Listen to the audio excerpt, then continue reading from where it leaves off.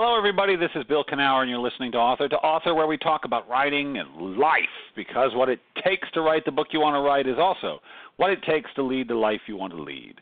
Author2Author is brought to you by Author Magazine, the premier free writing magazine on the Internet, featuring articles on writing and the writing life, as well as video and audio interviews with best-selling and award-winning authors across the genre. I got a great interview up this month, but I also have an article, an essay by none other than today's guest, Lisa Gardner. That's right. She has an essay up there now called The Scary Business of Being a Suspense Writer. I think I got the title right.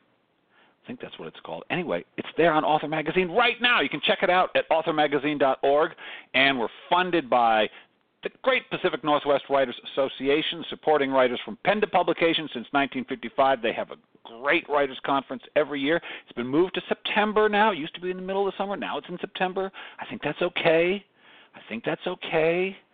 I've taught at many conferences in September, so that's when it is now. We still have a great writing contest. Every year we have a contest for all kinds of genres: suspense, mainstream, memoir, romance, short stories, poetry, everything.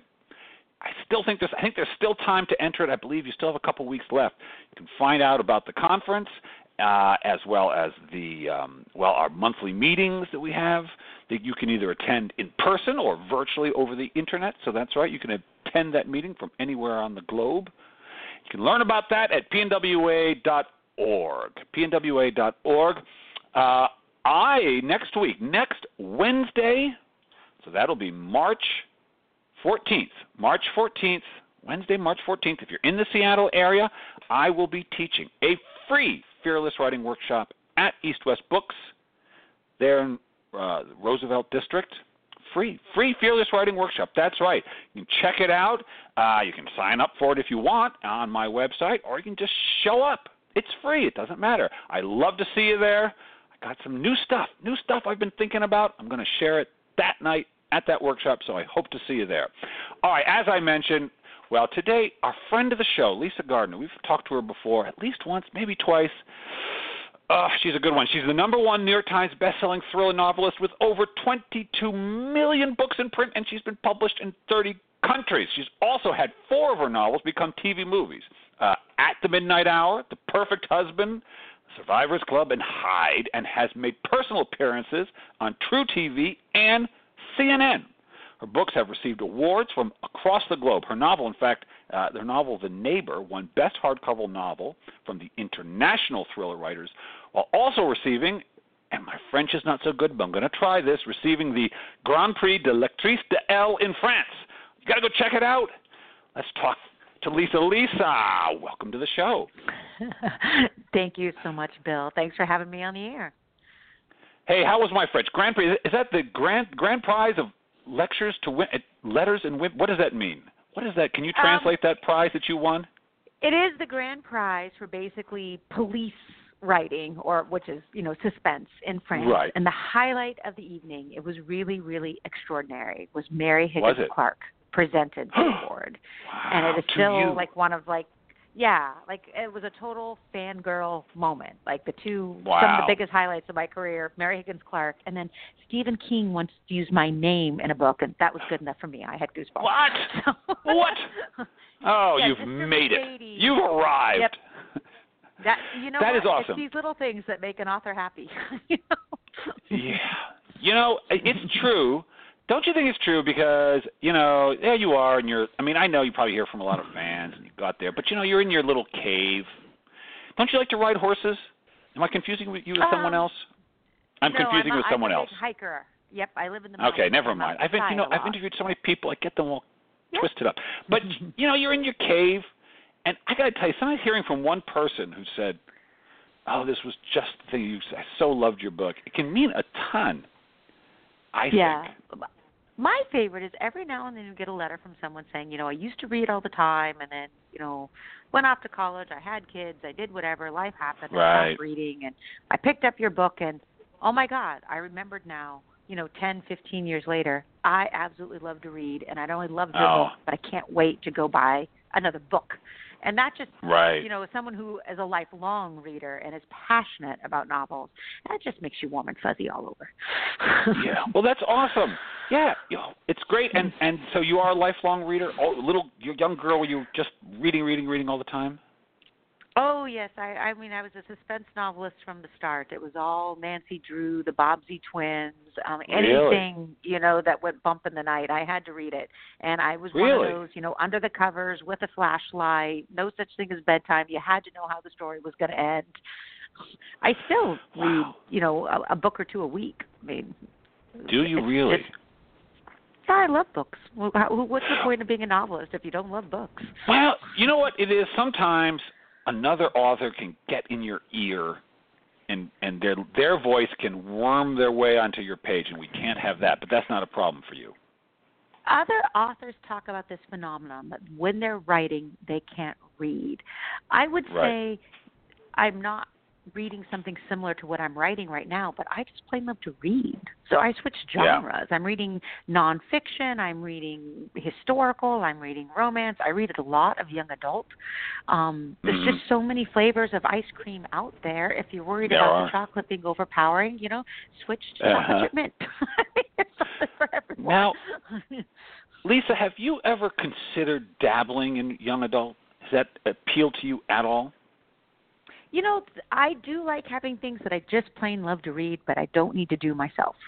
What I love about young adult novels is the dialogue is so fast. I feel like there's elements I can still learn from and helps me become better in my, you know, adult suspense novels. But I don't, well, I guess, you know, in my new book, Look For Me, there is a 17-year-old who's a major character, and maybe that is some influence, you know, the teenage angst, and what does it mean to be a teenager, though I would argue it comes more from raising a teenager than reading about it. Can you remember being a teenager? God, it all seems like of course it was just you can, but do you really, ago. Can you remember what it felt like? You know, if you're an author, your job is to be able to walk in everyone's shoes. I think the harder part is it all seems like it was yesterday, but if you actually stop and do the math, no, it's not. Well, but teenage years are so formative. It's such a big deal, I think, for a lot of people. And were you reading suspense at that time already? I mean, like, because I can remember reading Eye of the Needle when I was 14, I think. I just thought, God, I can't put this thing down. And so do you remember the first time, I mean, Nancy, because I read the Hardy Boys too, and that was really kind of where I just I fell in love with reading. But do you remember the first, like, actual adult thriller you read? You know, okay, so I'm the 80s, so I'm back in the days. I remember Sidney Sheldon. I read Sidney Sheldon. Yeah, those were Which one? Books, a lot of them? All of them. Yeah, like tons of them. I read whatever my mom brought home. I mean, I needed her budget to buy the books. A lot of Stephen King, a lot of John Saul. V.C. Andrews was huge back then. I still love the Gothics, a lot of my thrillers, which, you know, everyone says the Gothics are dead, but I think we just reinvented them as domestic thrillers, which is what I write now. It's the same principle. You're not worried about the stranger killing. You're worried that the person you fell in love with, I mean, your husband, your sibling, your father, is the person you should fear the most. To me, the domestic thrillers of today are the Gothic novels from the 70s. And I mean, that's all the stuff I grew up reading. So, of course, it's what I'm writing now. Because the Gothics, there was the creepy, it was sort of the monster among you. And you didn't know who can you trust. The Gothics are very much about who can you trust. And it's interesting because right behind you is completely about that. I mean, it's a family that's been found. They're all murdered, and the 17-year-old daughter's missing. Did she help kill them? Is she the next victim? In this whole family dynamic, which Detective Dee Dee Warren now has to scramble with a full-on Amber Alert to try to unravel, were these people good people? Did they hurt each other? Did one of them kill them all? Did one of them put someone in jeopardy? It's, again, that to me is a very Gothic element. The people you love the most might be the people you should fear the most. There was a whole rash of movies in that time where it was babies. Babies were what were going to kill you. Oh, they creeped me out. I couldn't bear it. Like I couldn't just watch the commercials for them. let alone watch them. Oh, they freaked me out. And I have to tell you, I got it's Look for Me. It's Look for Me out right now. It is, right? Yes, Look for Me is available. Look for Me is the latest. And on the New York Times list. Yay! Congratulations. Congratulations. Well, no surprise there. God, Lisa, you're such a nice person, but this book, I was a page in, and I was like, oh, Jesus, God, what's going to happen? Oh, don't do that. Oh, what's going on? I can't handle it. I'm too weak. And so how do you, as a person who has to just go about her days, when you sink into the mindset of suspense and who do you trust, it doesn't mess with you the rest of your day? Yeah. Putting you in that sort of vibration of fear? It's interesting what you're saying, because I've had readers tell me that they think Look for Me is one of the scariest prologues they've ever read. It scared the bejesus out of me, Lisa. Yeah, it's up on the website. If readers or writers want to check it out, you can just try on the prologue and see if it's for you or not. If you can handle it. It didn't even occur to me writing it. I mean, I see books almost like as a movie in my mind, is the expression people use, and I was just writing away. I didn't judge it. I didn't think about it. I wanted a rather horrific opening to prove later how strong and important this girl Sarah is. So I knew whatever happened had to be bad, but I guess even I didn't realize just how bad it was until people started like, oh my God, I can't believe you. It's like, okay, apparently that really was intense. Yeah. So no, apparently it doesn't affect the rest of my day. No, apparently it doesn't. This has always interested me. I know a bunch of people I know a couple of people who write, three I know who write only about serial killers, and they're the happiest, sunniest people you ever want to meet. I tell everyone, hang with the suspense novelists at the bar. We are definitely the happiest people in the room. They are. You are. You're happy. You're really easygoing, and I don't quite get that, but it seems to be kind of the case. It's the rare time I meet a moody suspense writer. I can explain it, actually. All right, lay it on me. Okay, so why do we have criminals? Because suspense novelists spend a lot of time researching crime. The very definition of why someone commits murder or any crime at all is lack of coping skills. I had to do it. I didn't want to divorce my wife and have to pay her half of my income, so I had no choice. I had to kill her. So the inverse of that, the opposite side of the coin, is your detective. Any detective has great coping skills. They have these very stressful jobs, and they're coming in to solve the riddle. They're viewing a very horrific situation very analytically, and they're looking for solutions. If you're a suspense novelist, we do spend some time with the criminal, but everyone reads suspense for the detective. So most of our days are spent problem solving. We're not thinking this is a horrible crime. They're thinking this is a puzzle. How do we solve this? What skills would you bring to bear? And at the end of the day, because we're solving problems all day long, we're happier people at the end of the day. I see. So, yes, because where you're really living is with this sort of competent and more or less fearless. In other words, the detective is not afraid of what you and I would probably be freaked out by. So they're not analytical about it. They're distant. All the cops I talk to, they're not loners. They're not alcoholics. They're not dysfunctional. They are problem solvers. And it's these kinds of problems that just happen to appeal to them. You have teachers that are solving the problem of raising the next generation. And you have, detectives that are working on the problem of something bad happened here with this family. Take Detective Dee Warren and Look for Me. I'm the only one that's going to be able to figure out the truth and save, hopefully, a 17-year-old girl, except poor Dee Warren. She can't decide, is the 17-year-old the killer or the next victim? But other than that, so it's solving a puzzle. You're constantly, and I think readers love that. I think that's why we read suspense. Our days are long. They're filled with a lot of crap problems. At the end of the day, we want to sit down and read something where it's far enough from us, and there is a solution. It's true. You want. There was a memoirist I interviewed recently. what the heck's her name? Oh God, I forget them, Lisa. So forgive me. But she writes memoirs. But she was talking to me about how the only thing she does now at night is watch Jason Bourne movies again and again and again. She just wants to see this guy, this incredibly competent person, do the right thing at the end. Well, he doesn't totally wrap it up, but kind of wrap it up. There is something so satisfying about knowing resolution. The good guy is going to live and catch the killer. Well, and it's interesting because in Look for Me, I brought back a second character named Flora Dane, who was a woman who was once abducted and held captive for 472 days. It's now 6 years later, and far from getting on with her life, she's become a vigilante. And readers just adore her. So I brought her back and Look for Me, and I kind of joke. There's like, do you want to be Team Dee Dee Warren, a by-the-books homicide detective, or do you want to be Team Flora Dane, because she wants to find the missing girl too, who is, total kick-ass female Jason Bourne. If she finds the perpetrator first, she won't be arresting him. Let's put it that way. And it's fascinating to me how many readers are like, oh, we're so Flora Dane.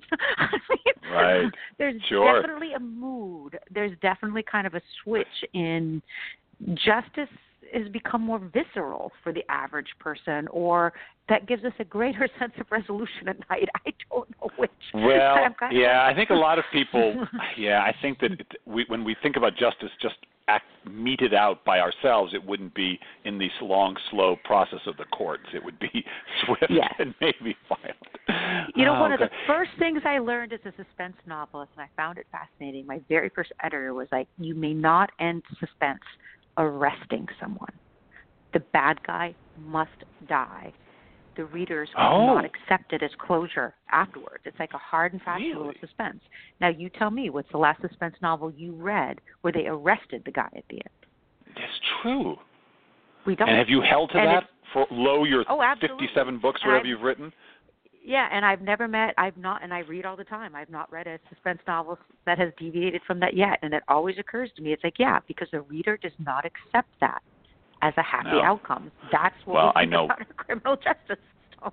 Well, I know why. It's psychological, too, because the villains represent, now to get a little psychological on you, but I'm going to do it. They represent a kind of shadow version of ourselves, I believe, and that we want them gone. Not just arrested, but gone.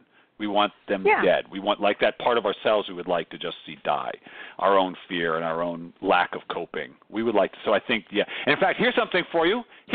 I've noticed this in movies, and I pointed out to my sons, and they were amazed that I was right. But it's true. In a typical suspense or any typical Hollywood movie, the villain dies by falling from a high place or by being burned. It is rare that they die any other way. They have to be consumed by nature. Yeah. Sometimes they're shot, but it's rare. Fall from a high place, sometimes fall from a high place into fire, sometimes into water, but usually falling from a high place. Yeah, that's how it has to die. It can't just be that the hero can't kill them. They have to sort of just be released into nature. How's that? It's little semiotics for you. I know. Yeah. But it's true. Check it out next time you're watching a movie. And they're going to be up someplace high, and they're going to be wavering around, and the hero might even try and grab their hand, and then over they go. Well, they do that moment a lot, Yeah, no, it's true, but it's more satisfying to see them plummet to their own death in the end. All right, so, I know this is kind of I was thinking about that horrible story from the news in the last couple months of that weird family who were keeping their children, just torturing them, really. Yeah. Did you see that story? Yeah. Okay. Yeah. So as someone who does what you do for a living, do you see that and think, oh, interesting? And does your little mind start ticking, or does it not work that way for you? Almost all of my books have been based on true crime. Look for Me is no exception. It's based on a kind of case we do see once or twice a year nationwide, where literally a family is murdered and a teenage daughter is missing. And in the real world, and this is what kind of drew me to it, it's a 50-50 proposition. Half of the time, the teenage girl did help murder her family. And in that situation, you're almost always talking because of an evil boyfriend, friend, drug situation. But the other half of the time, the family was murdered in order to kidnap the teenager. Really? And that kind of setup as a suspense novelist, and particularly someone who does like these domestic thrillers, as we call them, does become immediately fascinating to me. And so, for example, when I wrote for Look For Me, I worked with the police. I set up exactly that kind of construct. I came up with an entire family. I picked the house they would live in. I gave them jobs. And then I very sadly, shot them all on page 1, except for this teenage girl. And even I didn't know. Did she do this or did she not do this? Is she the victim? Is she the killer? Oh, you're one of those. Me, you don't know. I'm one of those. I don't know the whole rest of the book. And so I like true crime because I still think the real world is stranger than fiction. But I like situations that really are ambiguous. We don't have the answers. It could go either way. And police like statistics. And so for someone like Detective Edie Warren, who generally has some assumptions about every case, if the wife's been murdered, arrest the husband. I mean, she can't even draw any conclusions. She has to issue an Amber Alert because it's a juvenile. But is she looking for a dangerous armed felon, or is she looking for, truly someone who's being abducted and held against? I mean, she really cannot get her bearings in the case at all. And that's really difficult if you're a detective. Yeah. I mean, to work that blind. Wow. So, all right. So, listeners, did you hear that? So here we have another suspense writer who has a body, so to speak, or has a problem, but doesn't know the answer when she started. You find out as you go. So I find that fascinating. I know other mystery writers and suspense writers who do that. Some do, some know, some don't, right? And so how long does it take you to figure out what you got? How long does it take you to figure out who the killer is and who isn't, and what? How long does it? Do you really not know until like the very end, or does it start becoming clear? Like, how does that work? It's generally closer to the ending. Like maybe for the last fourth of the book, I know what I'm doing. There have been times when, honest to God, like 3 days before my deadline, I'm like, what the hell is this madness and what did I get myself into? That's not so much fun. I really don't recommend that. But when I first started my career, I did outline because, like many new writers, I just couldn't take the stress of confronting a blank page each day. Yeah. But for suspense in particularly, at least for me, because there's no right way to do this, it's whatever works for you, an outline becomes the best idea I had in one day. And those plot points at the end of the day become kind of linear because you came up with them all at once. And A does have a tendency to lead to B, to C, to D. The books weren't as exciting. When you don't know where you're going, one, you can't broadcast it. But 3 months later, now that you've been writing about these characters and immersing yourself in this world, it's interesting. I know it's all fiction. I know it doesn't exist. But you suddenly have these bizarre aha moments about, voices in your head where you're like, wait a minute, I know what she's trying to say. Yeah. Yeah, no, it's real. And then you have the better idea, and the book takes on a new twist, better depth. It's a scarier way to write, but I think the story at the end is the better for it. Yeah, I think that you really get to, I was talking to, I mentioned this before, but it was interesting because I interviewed James Lee Burke about a month ago, and he was absolutely adamant, like, I don't write these things. I don't know where, it's not my job to know. You got to make peace with what happens at I don't know what, he just has the vaguest idea. And I totally agree with you. I write narrative nonfiction. I write about my own life only, and you would think I could know what I'm going to write, but I don't.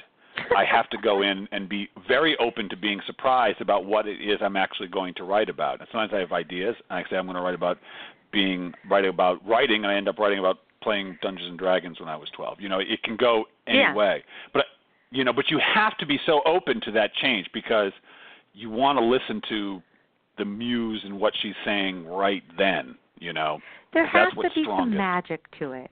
I've been a novelist 25 years. It's 40-something books at this point. If there wasn't magic, what are you showing up for each day? I tease my own readers. I'm like, you're going to read whatever I write in like 2 days, particularly if I did my job right. But I'm going to spend a year working on it. So there's got to be something in it for me. And the not knowing what's going to happen next, trying to figure out, is this poor girl, Roxy, a victim or a perpetrator? And who's going to find her first, the detective or the vigilante? it gives me something to show up for each day. Well, that's what I was going to ask you is, how many books have you written? A lot. I don't really count them. I don't count them. All right, so many that you can't count them, that's all we need to know. And so that's always my, what keeps it interesting? Is it being surprised? I mean, aside from making a living, blah blah blah. But I'm sure at this point that wouldn't be such an issue. What keeps it interesting for Lisa? I just keep coming up with ideas. I read a lot of true crime, and I still read a lot of suspense. And these ideas just get under your skin, and then they become something you want to explore. And generally speaking, I end up with the next book idea before I'm finished with the current project. Yeah. So you're always just moving on to the next inspiration. And the characters take over.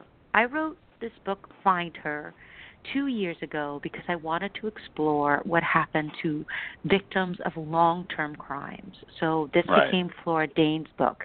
I worked with the FBI, has a whole new group. Hadn't even heard of them before, called the Victims Advocacy Organization, and they are brought in for like the Elizabeth Smart, J.C. Dugards, the Boston Marathon bombings. We get all these crimes where catching the bad guy is actually not the end of the ordeal at all. You have someone you need to re-enter into society. You have victims that may have long-term health consequences if it's bombings or terrorist acts. Who holds their hand? Who helps the entire family? There's financial needs. There's medical needs. There's psychological needs.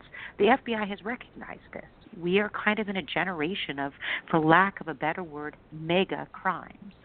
And that became this book, Find Her, where you learn about Flora Dane. And again, in theory, her crime is behind her. She was kidnapped. The guy, the police found her, she was rescued, but she still 5 years later, can't magically find her happily ever after. I mean, what do you become other than the girl who was once held in a coffin-shaped box? And that story proved so powerful. Readers just wanted more and more of her. And I think about her all the time, even though that makes me sound psycho. No. It left an impression on you. Because, you meet them like it's a person that you met. Yeah. And then so Look for Me became an opportunity to bring her back. Because missing persons cases is what she does. And, when we met her at Find Her, she was trying to come to terms with some things, but she certainly wasn't at peace with it. So what is she doing now? And she's still so interesting, and I love the dynamics between her and Dee Dee because they have the same goals, but they have very different ways of getting there. That I'm writing yet a new book with both of them in it as well. So there is this whole phenomenon where you can't walk away from your characters. You spend so much time with them. I can't imagine not showing up to work and seeing them again. That's awesome. Now I do sound crazy. No, you don't. Totally Stop. Crazy. This is why I do this show, and why I talk to writers so much. Because yes, to people who don't write, it does sound crazy. But if you've ever written, there's nothing crazy about it. This is what it is. Yeah. This is just what it is. This is why we binge watch TV and we binge read books and you watch the Jason Bourne movies all in a row because you want to spend time with that character. And that's still my number one goal as a novelist. I'm a character-driven writer. I want characters that you can't let them go. You care about them. You want to know what's going to happen next. You want to see them succeed, and you will follow them book after book after book because you want to spend time with them. All right. Well, Lisa, I'm glad I got to spend some time with you. You were interesting, as always, though I'm not quite done with you. I'm not quite ready to let you go. I have one more question for you. Well, first of all, before I ask you that question, if people want to meet you in person, do they ever have that opportunity? Do you go around and make appearances? Do you do that kind of thing? Absolutely. I actually just came off book tour, so the nationwide tour is done, but I will be in New York in July this summer at the Thriller Fest, the annual conference for the international thriller writers. If you are aspiring suspense novelist at all, if you can make it happen, please come to Thriller Fest. It's an amazing conference. And James Lee Burke will be there. James Lee Burke will be there? He is? He's going to it? Well, he's receiving an award, the Silver Bullet Award. I believe I get to present it to him. Wow. You get to present it to him? I think Did you I'd say? have to check my notes, but I think this, yes, because I won it last year. Whoever won it last year presents it again. And the keynote this year is George R.R. Martin. Wow. So you hear that, people? It's a big one. Wow, what a star-studded event. And you're going to be there. Well, that is awesome. That is awesome, Lisa. It sounds like a great time. It's July, Thriller Fest. But before I let you go, so you can get back to frightening people, I want you to finish this sentence. I bet you've finished this sentence for me before, but the answer sometimes keeps changing, which is so great about this question. So here's the question. If writing has taught you anything, it's taught you what? To be comfortable with being uncomfortable. It's never going to get easy. That's right. I tell that to my students because I heard you say that years ago. I thought, that's great. To be comfortable with being uncomfortable. It's so true. Yep. It's so true. All right, Lisa, the book is Look for Me. It's scary. It's a page-turner. You won't be able to put it down. Go pick it up. Have fun at Thriller Fest, and good luck with the next book. You're already halfway done with it, at least, if not more, probably, aren't you? I'm getting there. Okay. All right, Lisa, thanks again. Thank you so much, Bill. All right, bye-bye. Get comfortable with being uncomfortable, people. It's true. You have to get comfortable with not knowing. You have to get comfortable with the mystery of writing. It's true. Speaking of suspense, I'm going to be back next week with Philip Donley. We're going to be talking suspense. And once again, if you want to come to the Fearless Writing and you're in Seattle, check it out, East West Books. Wednesday, the 14th of March, 7 p.m. I'll be there. Until then, go do something.